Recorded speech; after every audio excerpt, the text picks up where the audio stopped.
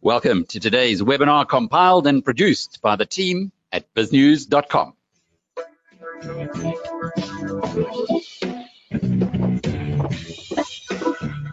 All of our webinars are interactive. We encourage you to pose questions to our guests. The more challenging, the better. And the earlier you get the questions in, the better the chance of having them answered.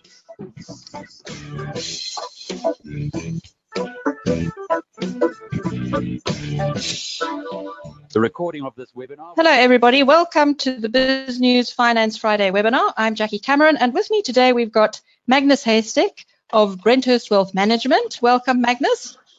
Yeah, good afternoon, Jackie. Good afternoon, listeners. And we've also got Gareth Leonard from Netto Invest in Cape Town. So welcome, Gareth. Thanks, Jackie. Hi, everyone. Good to be here. And welcome to everybody who's joined us today. I see we've got several hundred people who've joined us. Before we get started with the details of the webinar and hearing from Magnus and Gareth, my colleague Ariella will just check to make sure everybody can hear everything properly. And as soon as she's done that, please start getting your questions into the box on the right. So Ariella, would you just like to pick up and just check to make sure? Oh, hi guys. Obviously, I'm filling in for Stu today, but if you can hear and see me, there is a little high five on the dashboard. If you can just press that high five just so I can have a look and see if everyone is okay. Cool. Jax, I'm getting a lot of high fives, so all is good to go. Excellent. Cool. Enjoy. Okay, great. Well, before we get started with the questions, I'm just going to introduce our guests. And of course, many people are very familiar with Magnus Heystek. He is an award-winning journalist. He's written many personal finance books. He has founded Brenthurst Wealth Management, which has offices in South Africa and I think Mauritius, Magnus. Indeed, but we're missing Mauritius. We can't get there. So I believe I have an office there, but I haven't been there for a year. Wow. Okay. Well, I'm sure you'll enjoy it when you eventually do get there. And then we've also got Gareth Leonard from Netto Invest, which has offices in Cape Town and I think Australia as well, Gareth. Correct. Debbie's over in Australia. Okay, so welcome to you both. Magnus, it's been a very interesting week for you. You contacted us with this very interesting development when it comes to offshore investments, and it seems that it's now very easy to invest offshore. Perhaps you could just briefly sketch out the changes. Well, Jackie, or so we thought. The background was in the budget 2 or 3 weeks ago. Finance Minister Tito Mboweni, in one sentence, referred to a modernization of South Africa's capital flows or exchange controls, and that was about it. This was followed by a note from Treasury and also subsequently by the South African Reserve Bank, which in effect made significant changes to the foreign exchange regime under which we can invest money in South Africa, and particularly what they call the inward listed instruments, which basically means any instrument on the JSE which is listed from abroad, which includes debt and also includes exchange traded funds, are now deemed to be domestic assets because you're converting dollars to rands, you buy them in rands, and you can now invest in them. And the conclusion was, and Magda Wieseker van Signa got legal opinion from ENS, and after a very lengthy investigation, they concluded this effectively scraps the 30% offshore allocation that people have to stick to in terms of their retirement funds, pension funds, preservation funds. And of course, that was greeted with great euphoria. Alec and I and Magda did a webinar, but lo and behold, an FSCA statement came out, very obtuse, very cryptic, saying, as I said in my tweet, they said, "Wag 'n bietjie, no, wait a little bit. It's just not as simple as that." And in effect, it's all in limbo. We don't know. And I bet between the scenes or behind the scenes, there's vicious correspondence going on. And I think there's a turf battle going on between those guys who have ETFs and those guys who don't have ETFs. Because if it means that I can change my portfolio immediately if I choose to do so, I can only use ETFs listed on the JSE, which is good news for the JSE, good news for the platforms that provide the ETFs, but not so good news for the active fund managers who don't have that dispensation. So I think we need clarity on that because it's very important. Those instruments that are referred to, the pension funds, RAs, preservation funds, have not beaten the inflation rate over 5 years. And it's been very, very difficult for investors and also investment advisors who have to explain to their clients. They're saying, it's not us, it's not us. We have chosen the best fund in the country, but we couldn't beat inflation. So it is an important subject, and I hope we get clarity on this very soon. Thank you, Magnus. Gareth, what's your view on this? Do you also find that you have to explain yourself to your clients all the time because the investments are not delivering? It's a very good point. You know, we're in a position where, and I've always made it quite clear, I can't control the markets, and as Magnus alluded to, we try to select either the best investment allocation or best fund managers to achieve objectives. So certainly, when the market outperforms significantly, I make a clear point that it hasn't been myself or Netto that has done that, and consequently, when the markets underperform, likewise. You know, what we do as advisors is far broader than just trying to pick the top fund managers or top stock selection, holistic financial planning. But certainly, the JSE has been under pressure for the past 5 years, if not slightly longer, and anything with heavy local exposure has really struggled. There's a big debate on the inflation number as well. I doubt we have time for that. My inflation, your inflation, etc. But quite right. It's been tough environment, really tough environment over the past 5 years. So Magnus, before we start taking the questions, what does this whole issue of this new regulation being in limbo mean? Does this mean you're going to continue encouraging people to invest as much as possible offshore, or how should we manage our investments with all this uncertainty? It depends where your money is, and importantly, what age you are. That is an important factor in these instruments. They all have a 55 cutoff, and then you can start doing different things. And that's what we have been doing fairly consistently, saying, if you are 55 and you have money in a preservation fund and or retirement annuity, you have other options and you need to look at them. And it's not always very positive because a lot of people don't want to start paying tax on the income. But you have different options, either with full withdrawal, partial withdrawal, or a transfer to a living annuity. But the downside is you need to start earning an income from those instruments, and those are your choices. But the quid pro quo is you can get 100% offshore allocation if your risk profile allows for that. And it's not automatic for everybody. It's a lot of people, and I say this very bluntly, are not suitable for offshore investing because it comes with volatility. And volatility in the short term does affect a lot of people, and they react negatively and they do funny stuff. So in some cases you say, no, you're fine in a Reg 28 fund because it's going to give you inflation plus one or what. But it depends, and after 55, your opportunity open up fairly dramatically. Thank you. Gareth, what's your view on offshore investing? Do you generally recommend that people take off as much as possible into other markets?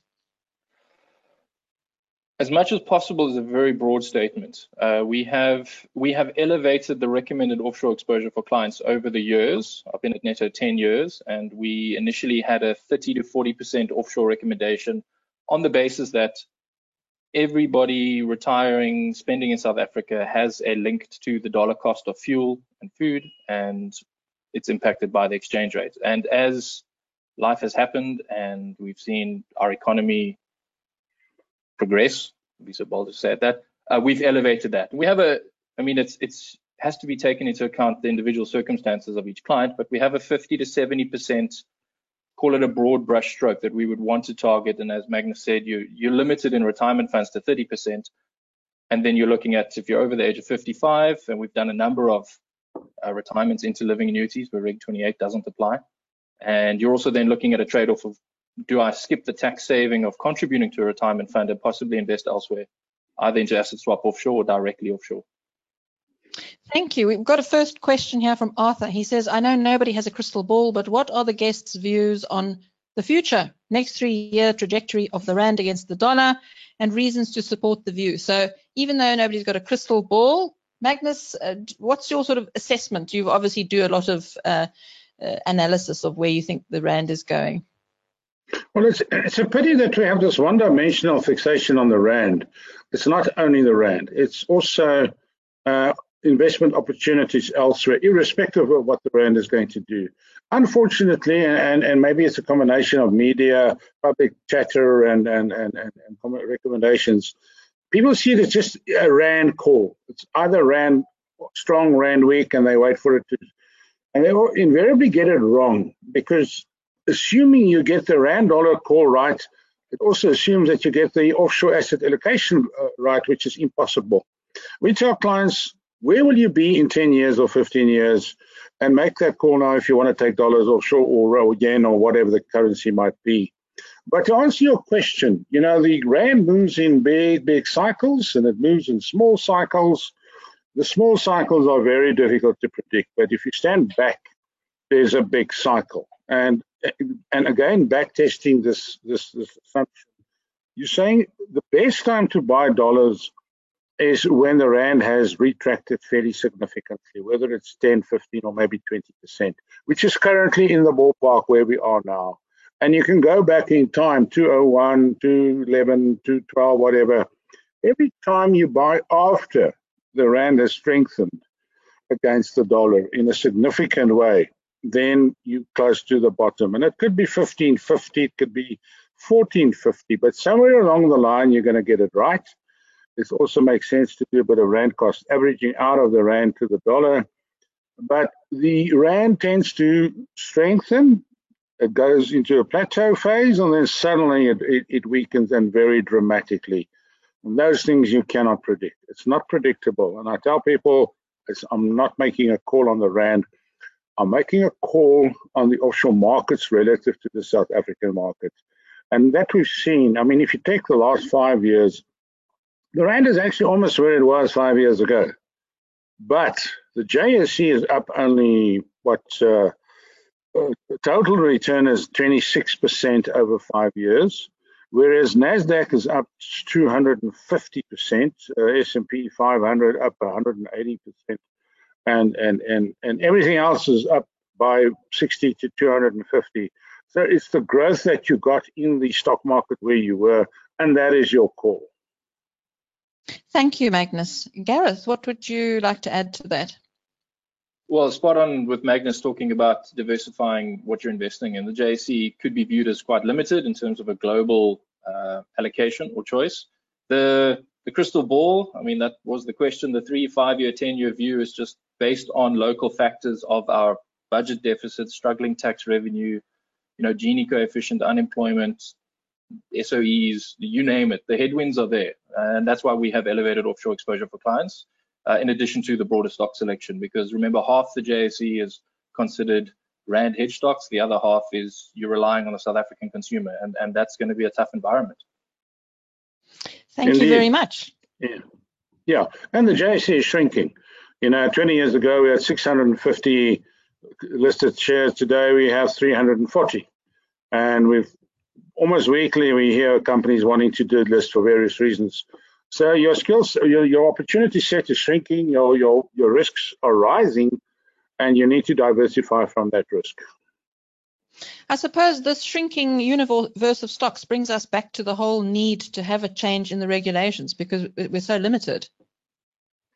Well, if you look at the statements made by Peter, like Peter Armitage, even Neil Fruneman, when he was interviewed by ALEC and companies like Peregrine, etc., there's a number of reasons. One is over-regulation. Secondly, you've got the very restrictive BBE rules. Thirdly, you've got Forex is a factor for many companies. It still hampers them. So you start ticking the boxes. The guy said, no need for me to be listed on the JSE. If I want a listing, I might go to Mauritius, or in the case of Naspers, they went to Amsterdam of all places because they needed access to capital at a lower price. So there's a combination of factors, and it's not only just one factor. Secondly, we've also had a disappearing gold mining industry from the JSE in 20 years. Gold mining houses have disappeared. there's no diamond, a real diamond producer. So, and you know, significantly, Anglo Gold last week said goodbye to South Africa. There is no more Anglo Gold.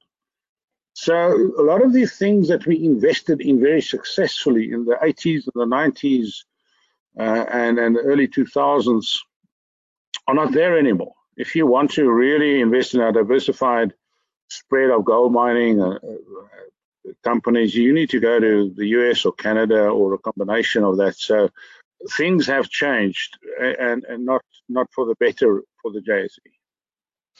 Thank you. Well, here's a question from George, who says, how do I move my living annuity, which does not have offshore exposure, to a Signia fund or Satrix that is correctly placed for the recently announced regulation?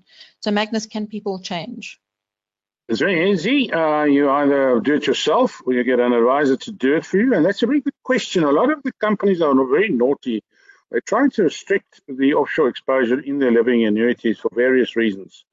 And they tell their clients, oh, you can only do 30 or maybe 40. But you should not take that as an answer, because a living annuity can be transferred across to another platform. There are other, I've got to give you 100% exposure. Momentum does the same, 91, Signia, and you can get 100% offshore exposure day one, and you should, it's your money, and do not believe the stories. Some of the big companies are a little bit economical with the truth as to why they don't want to give you 100% exposure. Which brings me to another. Jackie, sorry, Gareth, very continue. quickly. It was a bit absurd. I mean, you don't have to move the living annuity elsewhere. So the fact that they're being told you can't have a greater offshore exposure or be 100% is no. I mean, we've got clients living overseas that you want to remove exchange rate volatility. And as Magnus said, there are multiple platform providers that have the fund allocations that you can switch into. So the trick, you can do a Section 37 transfer, living annuities, you're not restricted to any single platform, and you can find a platform that allows you to switch into asset swap 100% offshore funds, certainly. And the individual has the right to do that. Thank you. So this question from Selwyn ties in with what you were talking about a few seconds ago, Magnus.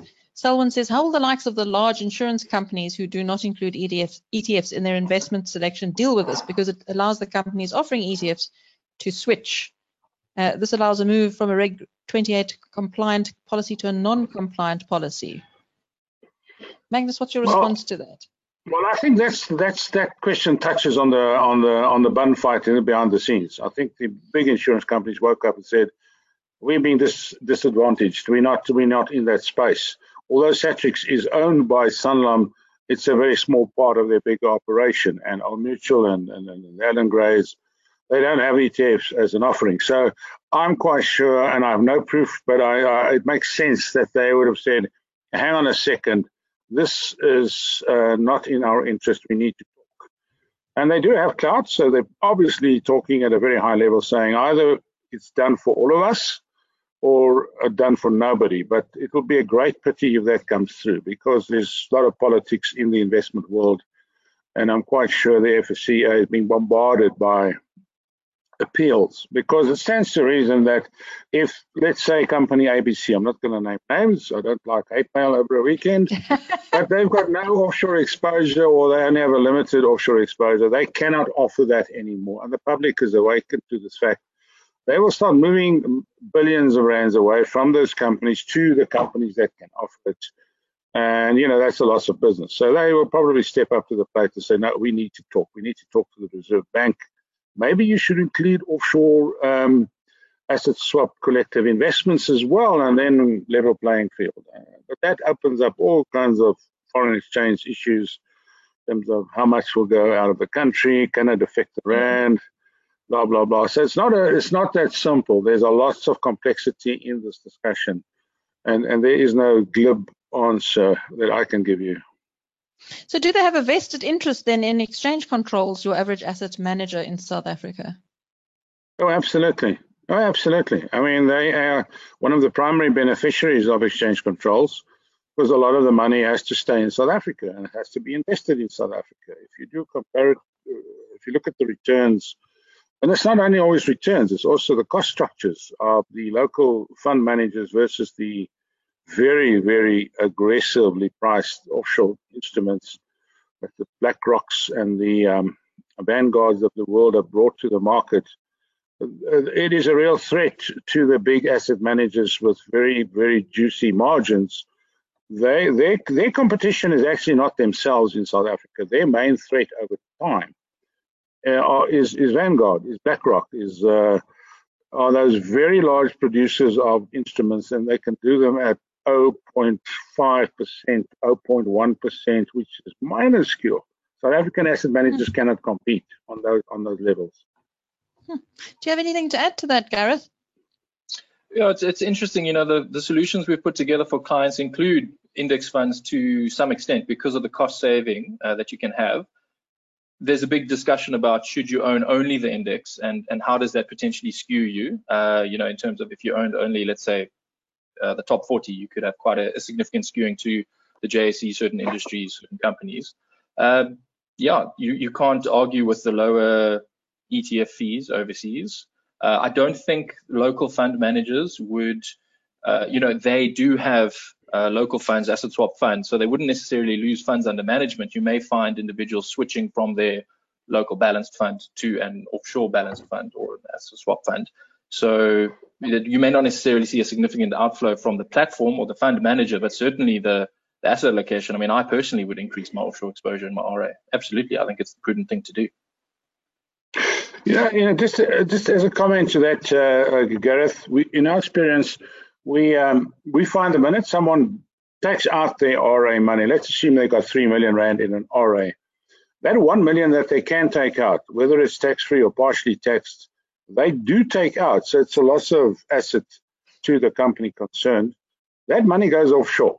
It's standard practice, or you pay your debt. And the 2/3 then goes to a cheaper platform away from the larger asset managers. So I think there is a shift away in our experiences. The minute you can lay your hands on that cash, it either goes into your bank account here or it goes offshore into an offshore fund.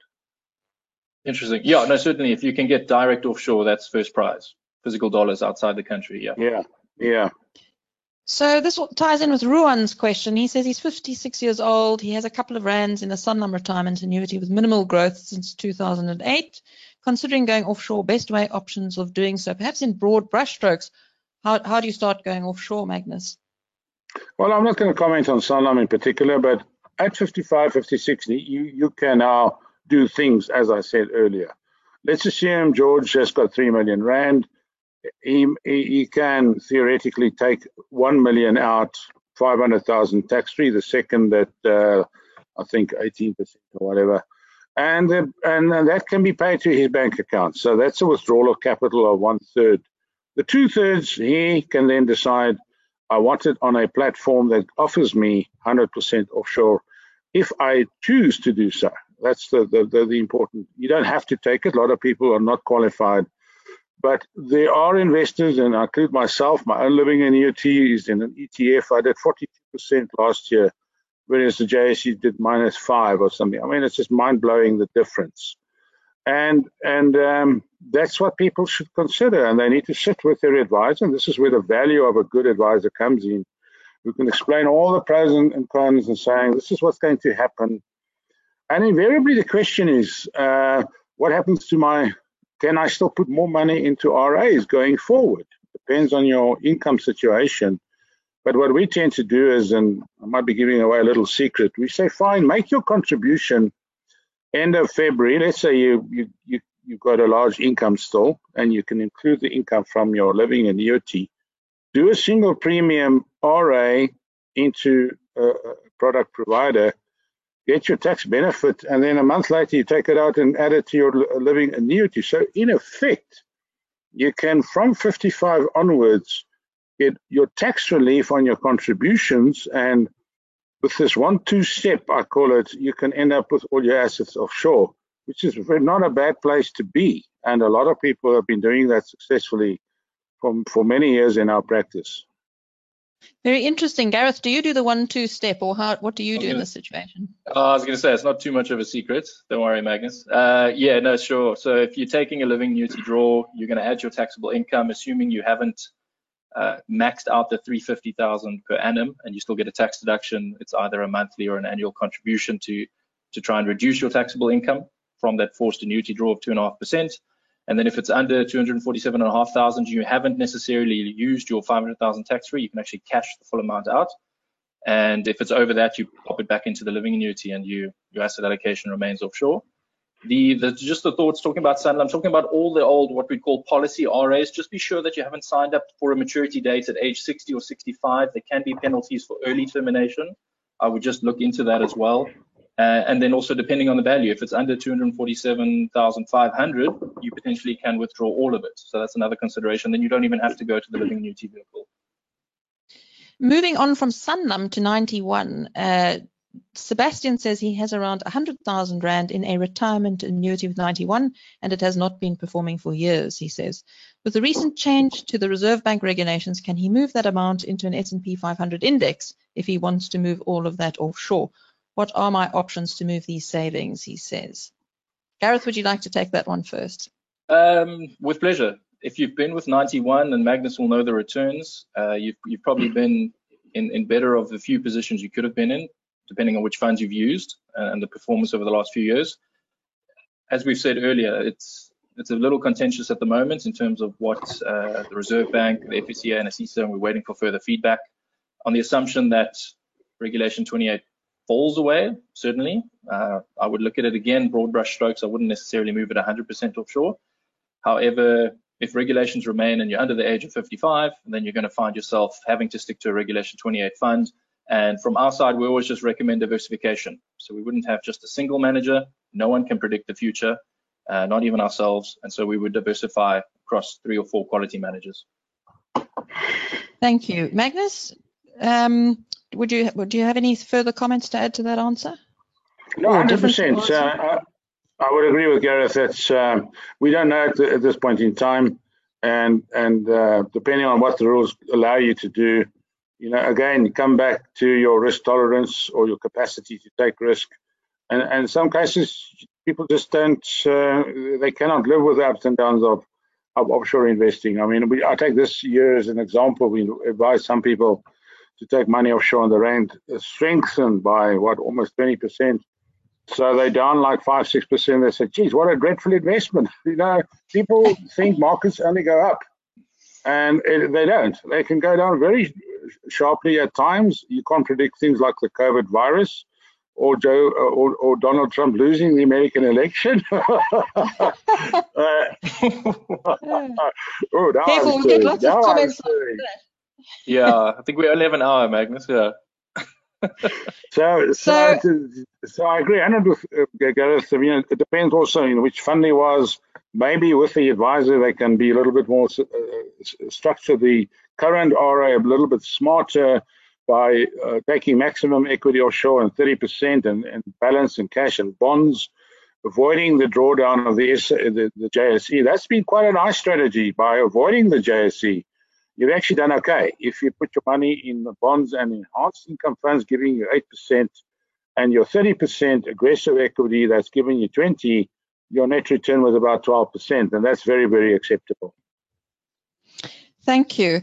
Carl sent this question through via email. He says that he thinks that, the whole issue of encouraging investors to put a certain amount of money into an RA every year and get some sort of tax benefit from it is a ploy by the government to entice us to invest in an RA so that they can get more access to our money. What are the pros and cons of an RA versus tax-free investment? So should we bother about the tax incentives? Gareth, how do you take this question? We're going to debate prescribed assets. No, it's a very valid question, and it comes down to your marginal tax rate, essentially. As things stand, you're limiting yourself in terms of investment selection if you go the retirement fund route. You've got Regulation 28, you've got accessibility issues before the age of 55.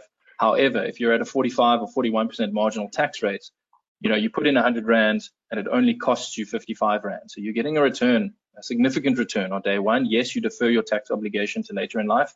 However, theoretically, you're drawing less income in retirement because your bond's paid, the kids are educated, and so actually there's a net marginal tax rate saving. The alternative is to forego the tax deduction, move into a vehicle that isn't as restrictive from an investment perspective and access, And that's the debate we're having at the moment. You know, with our clients that are not necessarily sitting at the top marginal tax rate, we're having the discussion of saying, should we forego some of the tax saving and actually have a greater offshore or flexible investment allocation? Some people do need their hands tied though. So you don't want them to have access to the money, but that's that's another debate. So when you look at South Africans moving offshore, working outside South Africa because they can't get jobs in South Africa, not necessarily wanting to immigrate, but ending up immigrating because they have a new life somewhere, and you know these investment time horizons in RAs are quite long. Magnus, do you think we should bother at all with them? You know, that is a very complicated debate, and you've got pros and cons, and you've got no choice is perfect.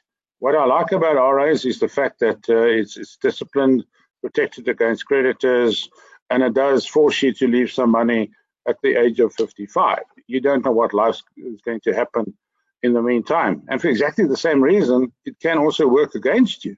You might, we've seen it now in the COVID downturn, you got businesses that went under, and people, their only asset was $1 million or $3 million in an RA or a pension fund, but they couldn't touch it before the age of 55. And fortunately, Treasury listened, and you can make loans or withdrawals now to a certain extent. But it's a good product in my view if they can increase the offshore allowance, which I think they will eventually do, because and for a lot of people, they cannot be trusted with their own money. It's a dreadful thing to say, but people, they cannot live in the same room with their money. They spend it, they gamble it away, they go into funny stuff that they call Bitcoin, or they do property syndications. They do funny stuff with money, and it's sad to say, but and that's where, again, a good advisor can immediately sense this person needs a little bit of protection. It sounds terrible, and I'm surprised I'm saying it, but some people need protection. They cannot handle money. They will blow the money. They will listen to advice at the pub or the nail parlor, and the next minute, money's gone. And I've seen so many horror stories of people just losing all their money. Scary. And then you've also got the issue of people having different views in one couple, for example, haven't you? Somebody who's saves well and the other one is a big spender. Do you see that as well? Sorry, Gareth, you wanted to pick up on that answer. Well, I just wanted to, you know, if you're working abroad and you meet Section 1010 exemptions and you're possibly under the 1.25 million, you're not paying income tax, in which case contributing to an RA wouldn't save you. You wouldn't save any tax. And if you're earning abroad and can keep the funds abroad, our first prize, again, as I said, would be to invest foreign currency in an offshore platform. So no, I wouldn't use an RA if you're working abroad and earning abroad. Thank you. Jackie, just to give you an example, you know, on the sort of WhatsApp group of the area where I live, someone just posted a question saying, you know, I've got 100,000 Rand, what must I do with it? And it was quite amazing, a study in the reaction. There were like 100 responses from normal people responding to this question. The first up was someone who said, I can give you prime plus 10%, speak to me. The next guy says, put it under your bed. The third guy said, Bitcoin. Fourth guy said gold. The next guy said fixed deposits. And I read through this and I was just flabbergasted how everybody has a view on an investment. And it is quite scary what I read, you know, on this WhatsApp chat group after such an innocuous question.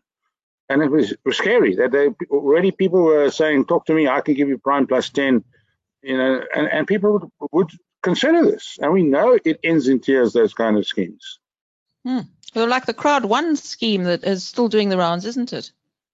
Well, I'm not sure if they're still around, but there's another, I mean, the BBC did a very in-depth thing, and they're saying it's closing down all around the world with €1 billion missing. So not surprised once again. It was again mass hysteria, big showcases and deep-rooted psychological tricks to get people involved, and you kind of just sit and wait, get a lot of popcorn and wait for the show to pop. So Akbar says, sorry, Gareth, please if continue. It sounds too good to be true, you're either taking on a lot more risk than you're aware of, or there's something funny happening and it's possibly a scam or fraud. Well, that's just, we had it with Exponents. I mean, for years I said, people were saying, oh, I'm getting 14% with Exponent, and I actually used the words Gareth just used. I said, You are taking risks on board that you are not aware of. They are not giving you the risks. You think it's a fixed investment like a bank. They are tricking you, and it happens very quickly. They always say, oh, but I've been getting my monthly income, so everything is fine. It was fine until it stopped. And then they opened that Pandora's box, and it was a mess and there's 200-300 million gone, and that now I'm talking rubbish, 2 billion missing. So those high interest rates come with a price. Well, Akbar says he's been following Magnus's advice in terms of going offshore and has no regrets. He says, the question I have is that I'm a bit nervous of the global funds, given the second and third COVID-19 waves. What would Magnus suggest to minimize risk? Tough question, I wouldn't know. Magnus. I've got no money offshore. All my money's in Bitcoin. You know what? I always tell people that they miss the point. Markets are volatile, but you are giving your money to, if it's in many cases, to a fund manager. They can do some things. You can move your money to, and volatility is part of the cycle. And if you think that you in the southern end of South Africa can correctly predict, and Gareth made the point earlier, we're not in the game for predicting. If you can predict and time markets and asset classes and get in and out, go and work in New York, you make gazillions of dollars. It's not possible. Forget about it. Look at your investment once a year if it's a long-term investment. Don't stress, don't look at the market. You go crazy. Thank you. Gareth, sorry, did you want to add something there? No, I was just going to talk to COVID and second wave in the Northern Hemisphere. You know, what we're seeing is continued uncertainty, but possibly with light at the end of the tunnel. And that's what we believe the markets are pricing in. And yes, markets are still under pressure, and there's significant volatility on a daily basis, as Magnus has said, compared to what there was a year ago. We're waiting on the US elections. We're waiting on Pfizer and their vaccine, or a vaccine, which is still going to take a good 12, 24, 36 months, hopefully. But the thing is, what is your alternative? And then is that appropriate to you? So if you've got enough money to leave it under the mattress, that is an option for you. You don't have to invest in stocks. Now, not all of us, none of us have that option. You're taking on exposure to companies to achieve a real return, so a return above inflation based on the retirement you want to have. And those are the parameters you need to speak to your advisor about. You need to be aware of what you need to invest in to achieve your goals. I must also just comment, Jackie, we get a lot of emails from clients or people from the public saying, oh, I read this article on the website, or I listened to this podcast on YouTube, and that person is predicting the end of the world, dollar crashing, whatever. I mean, there's an industry out there, and I've experienced this over many, many decades. There's an industry out there that produces these reports to scare people because they're selling an alternative, whether it's gold or crypto or some scheme, and be very aware of falling for this fake news in the financial world. There's people who try and scare you all day long so that you do something stupid with your money and possibly give them a part of your money to manage. And that is something that one needs to be aware of. Thank you. Jan says he's 58, he's got 3 RAs, and they're earning miserable sums. I think, Jan, you'd probably have to go to a financial advisor with your specifics, but in broad brushstrokes, Gareth, if you're really disappointed with your performance of your various investments, how easy is it to swap or cash out? Well, at the age of 58, Jan, as we said, 58. You're over 55. So assuming you have access to them without penalties, you can take up to a third. As we know, the first 500,000 in your lifetime is tax-free, and you start paying your tiered retirement lump sum table. The balance goes into a living annuity. So it is easy to do. It's a lot of paperwork. My admin team will kill me for saying it's easy. But you can change your investment allocation. They will. And you can change your asset class exposure as well as your geographical exposure. The trick is to understand what you're going to be investing in and how you expect it to behave. That's the big thing that we do at Netto. We don't want anyone to have any surprises. It's quite important for us to detail and go through what to expect, how we expect the investment to behave. And we have a relative gauge, depending on how much you have in cash in the bank or how much you have in shares on the stock market. you can gauge how it's going to behave in the short and long term, as well as Magnus said, if you're offshore, it's far more volatile than if you're local, because at the same time as having the market move, you've got the exchange rate moving, and that can be a double-edged sword. But no, at the age of 55, you should have options. 58, sorry, you should have options available to you, Jan. Thank you. So Ashwan says, Dear Magnus, my son has saved 30,000 Rand. Please advise where this money could be invested, preferably offshore. So perhaps for the first-time investor who wants to go offshore and start moving and diversifying, what would you suggest as a starting point for that kind of money? That's not enough money to take it physically offshore. The offshore platforms normally have minimum balances of $15,000 to maybe $20,000. But he can invest in a very good Rand asset swap fund, and some of them like the My Plan and some of the Signia funds, the S&P 500, Fourth Industrial Revolution, some nice tech funds.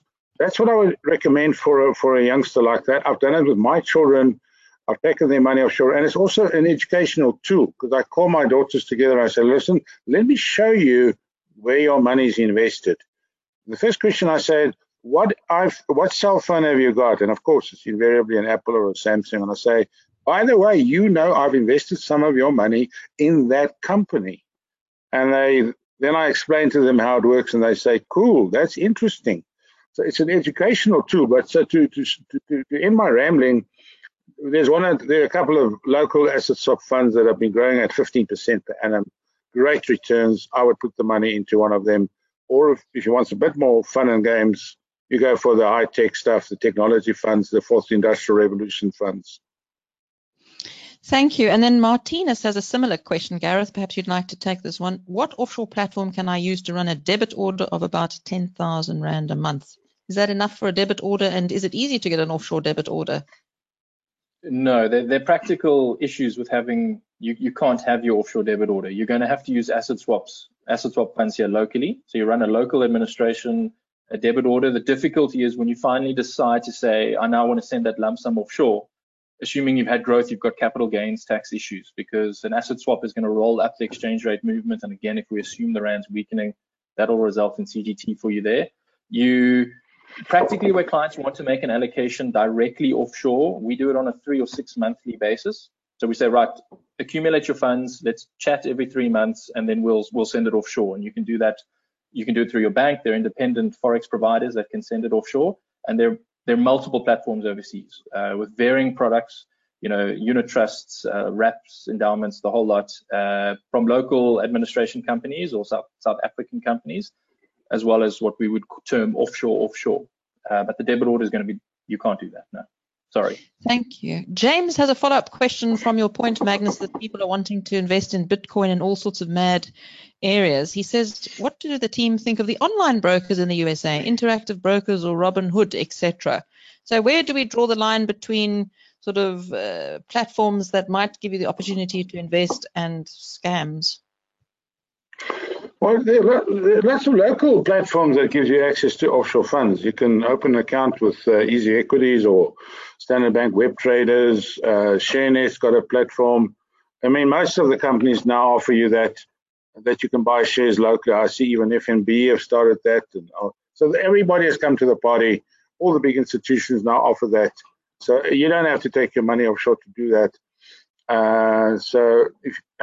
If you do want to move your money offshore, it's not so smart to move it to the States, because eventually their income tax laws will catch up to you. So be careful of the United States.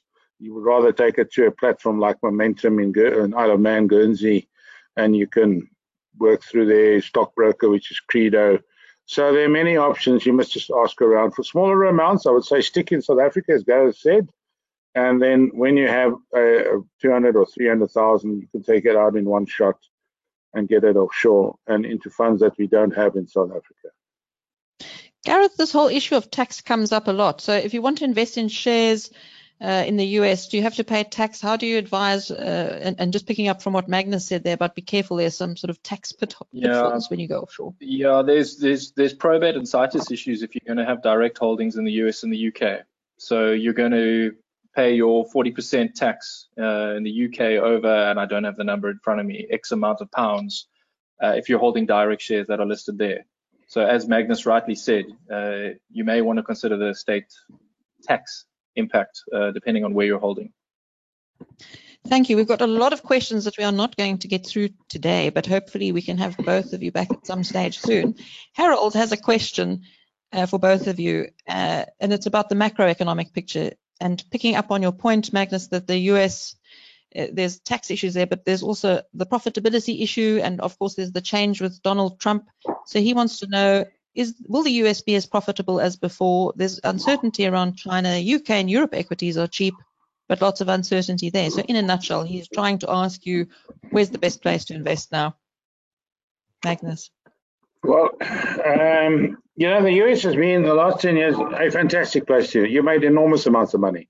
If you look at some of our clients who took money out early, one or two funds have given you 1,000% over 10 years. I mean, that was just a luck shot. It's not going to happen again. You cannot ignore what is happening in the United States in terms of their enormous innovation in many fields: technology, biotechnology, healthcare, artificial intelligence, self-driving cars. You know, you've got to have money invested in those sectors, irrespective of whether you expect a downturn or an upturn. So I still believe that 70% of your global money must be in the US, because it just has been proven right place to be. As Warren Buffett says, don't bet against America. But for diversification, Japan's been okay. China is starting to do very well. There might be some opportunities in Europe where the valuations are much lower, maybe bombed out property values, but you cannot ignore the United States, irrespective of the politics and the Bidens and the Trumps. They are just role players. You've got to look at what's happening. If you look at what Elon Musk has done with Tesla, he's now the third richest man in the world. And a little boy who comes from around the corner where I grew up, Four Ways. I mean, he stomping ground was the Four Ways Mall, and here he is the third richest man, possibly overtaking Gates. We don't actually realize in South Africa what Musk is busy doing. Our media just focuses on local entrepreneurs. So you've got to, I mean, Musk and the Gateses and the Facebooks, you've got to be in those companies because they are changing the world. So you think it's still worth staying in them now? There's still a long way to go with those shares. You know, I just don't see, you know, if it gets cheaper, I'll buy more of it. There's no reason to get out. What is the alternative? I mean, unless there's regulatory intervention in the tech companies and they want to be broken up and stuff like that. But really, these tech companies are making so much money. They are now considered to be value stocks, and it comes with yes, there we go. But they are the value stocks because they're making so much money. So I would not. My money, my clients' money is 70% in the US, and trust me, they have done extremely well. Thank you. Gareth, what's your view on the macroeconomic picture? Agree that just coming back to the regulatory issues, that could be an issue with tech stocks, but it's also important to have a look through and understand that while you may be investing in the US, it's actually a global company. You know, you have to look at the footprint of the company. That's so true. Yeah, absolutely. So you may think I've got everything on the Dow, on the NASDAQ, but actually the guys are selling baby milk in India. So you need to know what's happening. Macro, personally, I said to the guys here, I cannot do another 4 years of Trump. It's just, I mean, I only have 100 followers on Twitter. I think Magnus has over 30,000, but the goalposts were moving every week because we got a tweet on a Sunday, and I just, I don't have the energy for that. Could also be that I have two young children. So macro, I'm hoping for a bit more stability coming out of the US. That just means that we'll know the framework for the globe to carry on, and we can work with that. Macro, if we bring it down to South Africa, I mentioned it earlier, just significant headwinds, which I hope we're all wrong and that we can make the necessary changes and austerity that needs to be done, but that remains to be seen. I think Gareth sorry, continue. Gareth is spot on with, you're not investing in American companies. These are global companies. These are mega trend companies. And if the dollar weakens, which a lot of people are experiencing, it's actually very good for those companies because they're going to sell more Apple computers elsewhere in the world. So it is enormously positive for American companies to have a weak dollar, and you just buy more. And that is counterintuitive to what most people think. Oh, a weak dollar, I must get out of it. No, you buy more. And how do you buy the shares in the US, or do you buy on another stock market or through a fund? What's your preferred route? We've been using funds for a long time. In the last 3 to 4 years, we've been using exchange-traded funds, but not in the States. You buy through the tax havens in Guernsey or Isle of Man, where there are significant tax advantages, and you buy the stocks via those collective investment schemes in Guernsey or Isle of Man. Okay. Yeah. And then David has one last. Sorry? Don't worry, Jackie, carry on. No, carry on. No, combination of funds and stocks. I was going to say, well, combination of fund managers, as I said, with some ETF for the low cost, but then we also have on the private client side, if they want a direct offshore portfolio or have, then obviously you want to get a decent manager in there as well. So we do that. Yeah, that's quite true. A lot of clients want to, high net worth clients do like buying 1 or 2 individual shares, like Tesla. Sure. Beginning of the year, you could buy Tesla for $140. It's now $500. I mean, it's just phenomenal. So yes, you'll find it in the various funds, but for the more gambling type of investors, they like buying these things and holding them on an individual basis. We use bespoke, not gambling, but carry on, yeah. So our final question then for today, and this ties into what you've just been talking about, David, is speaking about what about investing in China? There's a lot of talk about Chinese growth, and we see that the Chinese economy is projected to overtake the US. How do you get exposure to China? How do you get exposure to the Ant IPO if it ever comes off properly? You know, what's the route to that kind of growth? Magnus, what do you suggest for David? Well, there are some local funds that give you exposure to fund. Prescient has got a very good China balanced fund, and it's been doing very, very well. So you can put rands in here and get exposure to China. If you want more aggressive exposure to China, you have to take it abroad. Go to the platforms. There's a very good fund called the Cederberg China Fund, run by a South African in London, enormously successful, who's been specializing, I think his name is David Kricher, been specializing in China for many, many years. And you can buy that specific fund, or you can buy the ETFs, or you can buy anything, but you can buy it in South Africa. It's our media just never talks about China, and which is a pity. And they also don't talk about India, and they don't talk about Japan. But these have been fantastic places to be with your money. This year, China has done the best of all emerging markets. It's up about 30% in dollar terms. So yeah, you need to have China in your portfolio, if not in your takeaway bag. Thank you, Gareth. What do you do about China exposure? Correct. We're allowing some of the fund managers to give us exposure through there. There hasn't been a direct override. You know, we're not making a call and saying China's the future. Let's, you know, from an advice perspective, we're not in the detail of buying and selling stocks and looking at should we have a specific geographical region only. That we leave to the experts. Certainly has to form part of a portfolio. You can't ignore it. I remember chatting to you, Magnus, at least 15 years ago, and you were quite an expert on China already. I think you might even have had a child living there or investing in property there. My son grew up in China. It's a long story, but he went to university in Shanghai and speaks fluent Chinese. So that kind of piqued my interest, and I went there a couple of times to visit him. He's back in South Africa, by the way. He's a financial advisor, but he speaks fluent Mandarin. So I kind of looked at China differently because I've been there a number of times, and I had someone on the ground who could point me in the right direction.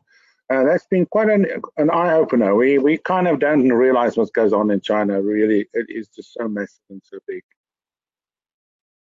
Well, great. Well, thank you to both of you for joining us today. So just to recap, if you have any questions, do feel free to send them through to us. And I see a lot of you would like to get in touch with Magnus and Gareth, and their contact details are very easy to find, but if you want to get in touch with them, you can also contact me and I'll forward your details. So thank you very much, Magnus, for joining us today, and also to Gareth.